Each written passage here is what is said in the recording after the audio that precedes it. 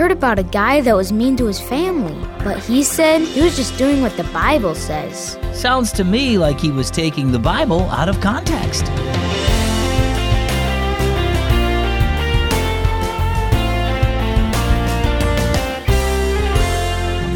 Hi, and welcome to Keys for Kids. My name is Zach.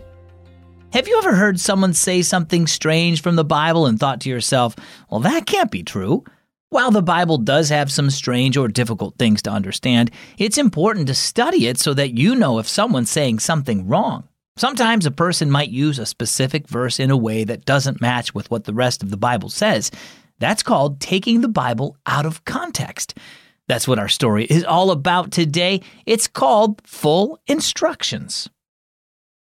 Dad, there's something I've been wondering about, Lincoln said as he began fitting pieces of his new model plane together. When I was at Brandon's house, I overheard his dad telling his mom about a man who was really mean to his wife and kids.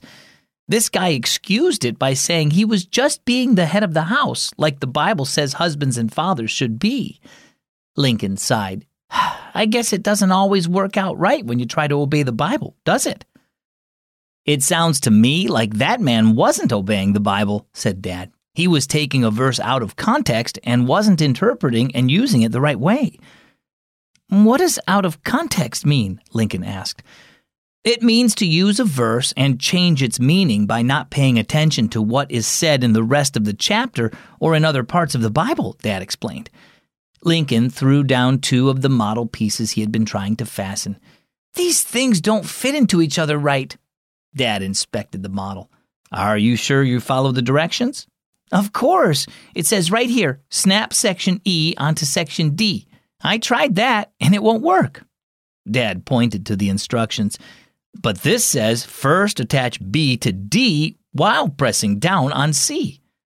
Oops, I guess I skipped that part. Thanks, Dad. As you can see, it's not enough to follow part of the instructions, Dad said. You have to read them carefully and make sure you understand them completely. It's like that with the Bible, too.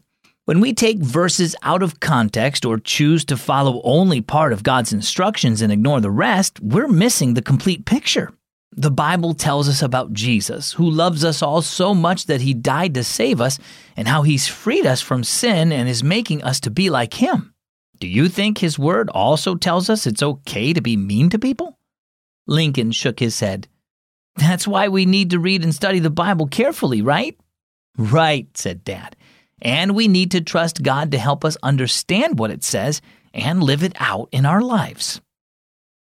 So how about you? Do some things in the Bible sound strange to you? Have you heard someone claim the Bible says something that doesn't sound right? The Bible is God's word, and everything it says is true, but it must be read carefully and with prayer. God will help you understand more as you study it on your own and with others. When something you read or hear doesn't sound right, discuss it with a trusted Christian who can help you understand what God really says. Our key verse is found in 2 Peter chapter 3, verse 16. Scripture contains some things that are hard to understand, which ignorant and unstable people distort to their own destruction. And our key thought today, study the whole Bible. Hey Zach, why is the dog scary, even when we believe in God? Hey Sebastian, lots of things can be scary even if you believe in God. Just because you believe in God doesn't mean you won't be afraid sometimes. But you don't have to let fear take over. For example, next time you're in the dark, remember that God can help you. In 1 John 1:5 it says, God is light. In him there is no darkness at all. It's okay to be a little afraid of the dark. Just remember that God will help you and be like your spiritual flashlight. I'm Zach. Thanks for listening to Keys for Kids.